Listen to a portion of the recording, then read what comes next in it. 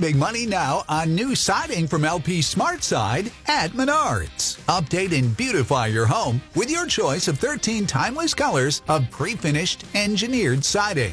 It's durable and includes a Sherwin-Williams factory finish paint warranty that means no painting for years to come. View our entire selection of siding from LP SmartSide today. And don't forget to check out our flyer on Menards.com for all the great deals happening now. Save big money at Menards.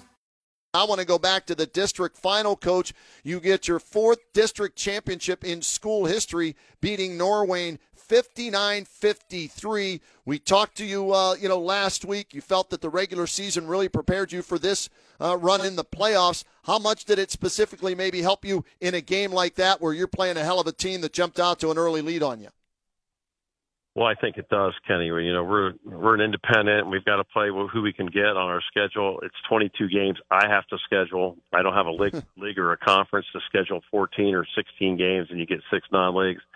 So I'm really appreciative of the coaches I've built a relationship with, and D1 coaches, D2, all around Stark County. And that's just what we do. I mean, we have to go out and play and challenge ourselves to get better each night. You fall behind 26-17 in the first. You're down 3 at the half, Coach. After that first quarter, or maybe it was at halftime, did you make major adjustments? We didn't really make any major adjustments. We just tried to say, listen, they got hot. The scouting report didn't have Braden West shooting that well. We saw him 3 times. We had film on him. But he came out and hit some great shots, and a lot of credit goes to him. He carried them for that first quarter a little bit. But we just kind of tweaked up a little bit here and there. We talked about opportunities on offense to keep attacking their pressure, and our kids did a great job at that. They stepped up. We had some big plays. I mean, Jack Talkington, I talked today to our kids about defense and how I look at our stats. We don't have guys averaging 18, 20 points a game. We got 3 guys around 12 to 13 points a game. The other 2 guys are 5 and 6. But we have a lot of steals and a lot of deflections. We get our hands on the ball, and I think Talkington had 2 big steals at the end of the fourth quarter that kept us ahead. And then one of his tap deflectors went to Dylan Rouse, and we got a possession there. But we were able to, not just trade possessions with them. We defended better in the second half, and we kept them from scoring. All right, I'm going to throw this question your way, and listening to you talk about Jack there, how much do you think his vision played in those defensive steals and deflections, being the quarterback on defense as a linebacker and the quarterback on offense as the quarterback? Well, I tell you what, I watched the film. He looked like a middle linebacker on a couple of those because he just went after the ball and got his hand on it. He's like a Brinks truck coming down the floor sometimes. He just gets running and gets a full head of steam and goes after it. But, yeah, I mean, you can see his anticipation. He stayed in his stance. He shuffled his feet. And then he kind of turned his hip and took a big stride and got one deflection for a steal. And then if he didn't get another one the next trip down, and then I'm telling you, in 2 more trips down, that's the one he deflected to Rouse, which really stopped them because they had stopped us a couple times. And Jack got those steals, and we got possession. We came down, and we hit a big 3 ball, and that's what you got to do. And then Jackie he had to we were up 1, and he had a little step in off the right block and went above on a great pass from Ethan Reagan on one and put it in, and that put us ahead 3. They missed. We held. We got a free throw after that. We took the ball on the sidelines 3 or 4 different times, the same set, because they only had 2 fouls. They had to stop the clock and get fouls, so we'd go to the line. But we were fortunate. Belosky made 1, so that put us up 4. They came down and missed. We got a rebound. Ethan Reagan got fouled and buried 2 more, and we win by 6. So just really pleased for our efforts. Well-coached Norwayne team. Brian West does a great job. I mean, this team that he had, these 2 seniors, were part of those 3 in a row district titles, and they had won 20 games or more each year. So, wow. It was we beat a really good team in the district finals, and we felt like we accomplished that. And you're right, Kenny, our schedule helps provide that. It sure does, Coach. When you fall behind like that in the biggest game of the season, your kids don't panic. You come back, you outscore them 42-27 to get the district championship. What's it mean at a smaller school like Central to bring home some hardware like that and the memories that come with it, Coach? Well, it doesn't matter what size the school is. You got memories forever there. I mean, winning district, I won a district at Massillon, and it's just great for our kids. I talked about, we won that first game over the district against Trinity, and I said, hey, you're one of 32 teams left in Division III. I want to be one of 16 left.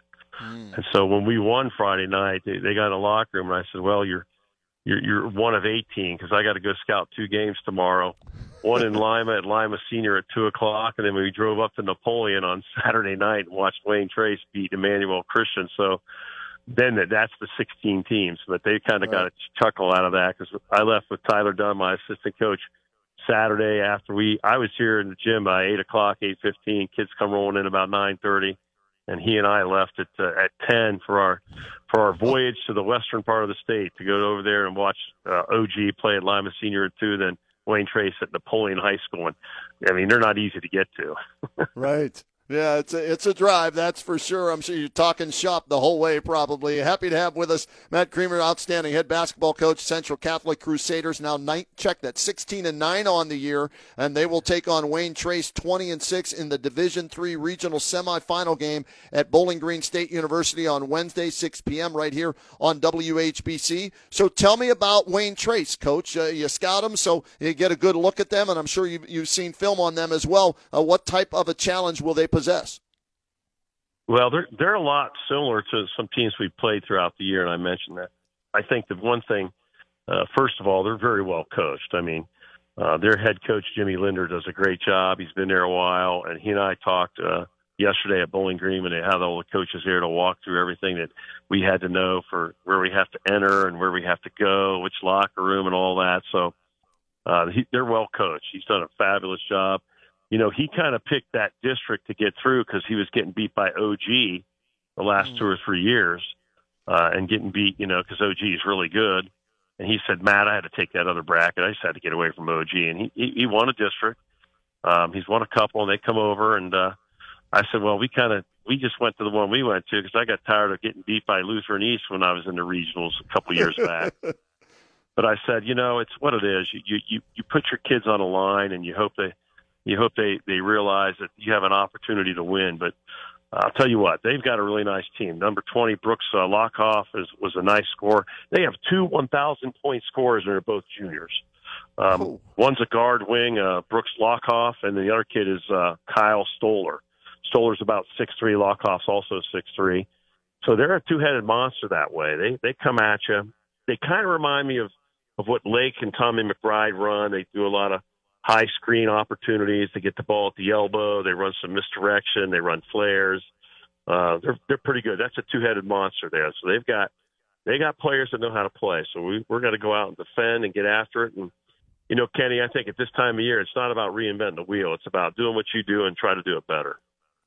How much does luck play into it, Coach? Because we were discussing this earlier, right? You're still there, and you deserve it, right? You have a chance to do something no other boys team in Stark County can do this year, and that's win a state title. But Louisville lost by 1. Jackson lost by 1, both in the last seconds, right? A missed shot or a turnover or step on the baseline, and it could go the other way. So I know you want your kids to execute, but how much does luck play into it? Well, I think the biggest thing is that in tournament basketball, it really comes down to possession by possession. And it's not just that luck piece. It's just like, don't give me any bad luck. Okay. You want to stay away from making your own mistakes. I mean, hey, I've been around long enough to look at each game and look at what we have ahead of us. And there's days when you can do everything right and it still doesn't matter because that team is just longer, stronger, and a lot better than you are. I mean, no matter how good you are, Kenny, there's always somebody better, and no matter how bad you are, there's somebody worse. But, I look at it that way. I look at possession by possession. Yeah, and I can go back in games and say, man, if we'd have made that front end of that one-on-one in the middle of the third quarter, and you look at that, you say, oh, my gosh, that'd give us a 6-point lead instead of a 5-point lead. We missed. Right. They come down. They hit a 3. Now we're only up a bucket. So, yeah, you're exactly right. If you can keep bad luck away from you, okay. That helps. But, yeah, sometimes it's the bounce of the ball. Tonight when you go home and you're watching NCAA tournament games from maybe some of those non-Power 5 conferences, you'll see guys really putting it on the line because they want to get to that NCAA tournament and get out there and play. And that's the part I love. I love this week as much as March Madness. I like watching teams competing to get there. And you're exactly right. That luck piece hits, and once that leaves your sideline, it's tough to get her back. Yeah, I'm watching the Knicks the other night at Miami, and they do an inbounds play, and Julius Randle fumbles the ball, screws it up, and then just turns and hoists one as he's falling out of bounds, and it goes through the net, and they win at the buzzer, right? So sometimes, luck be a lady tonight or a basket tonight, and hopefully it's on your side on Wednesday for Central Catholic. Along those lines, Coach, I'm curious, and I like to ask this of a lot of the coaches, because we hear different approaches to it. When you see a game starting to change momentum-wise, either for you or against you, are you of the belief to, especially when it's going against you, you want to use that timeout, or do you want your kids to play through that? That's a great question. I mean, I really like the fact that if I feel things are kind of getting loose on there and Lady Momentum's going to the other sideline, I got to call a timeout and, beg her back. Hey, come on over here. We got better posture than those guys have. You know what I mean? So That's one of the things I try to talk to our kids about. I mean, you got to keep momentum. And, momentum is a big thing in high school sports and all sports. You get a kid that's real positive on an end of a good scoring opportunity, and he makes it, and then Lady Momentum switches over. I mean, she changes dance partners quicker than anybody, and so you got to watch that. And I believe sometimes I think I got to call a timeout and bring him in a little bit and realize that tell him one or two things that this is why I called the timeout. This is what I see. This is what I feel we should do. But go out and let's execute it. And so I'm one to call a timeout, especially at tournament time. Now, maybe the third game of the season, I'll be like, maybe it's time for them to realize they got to play through it. And that's when you become a player-driven team and they realize, coach has given us an opportunity to make our decisions on our own without him spoon-feeding us. And that's also a scenario.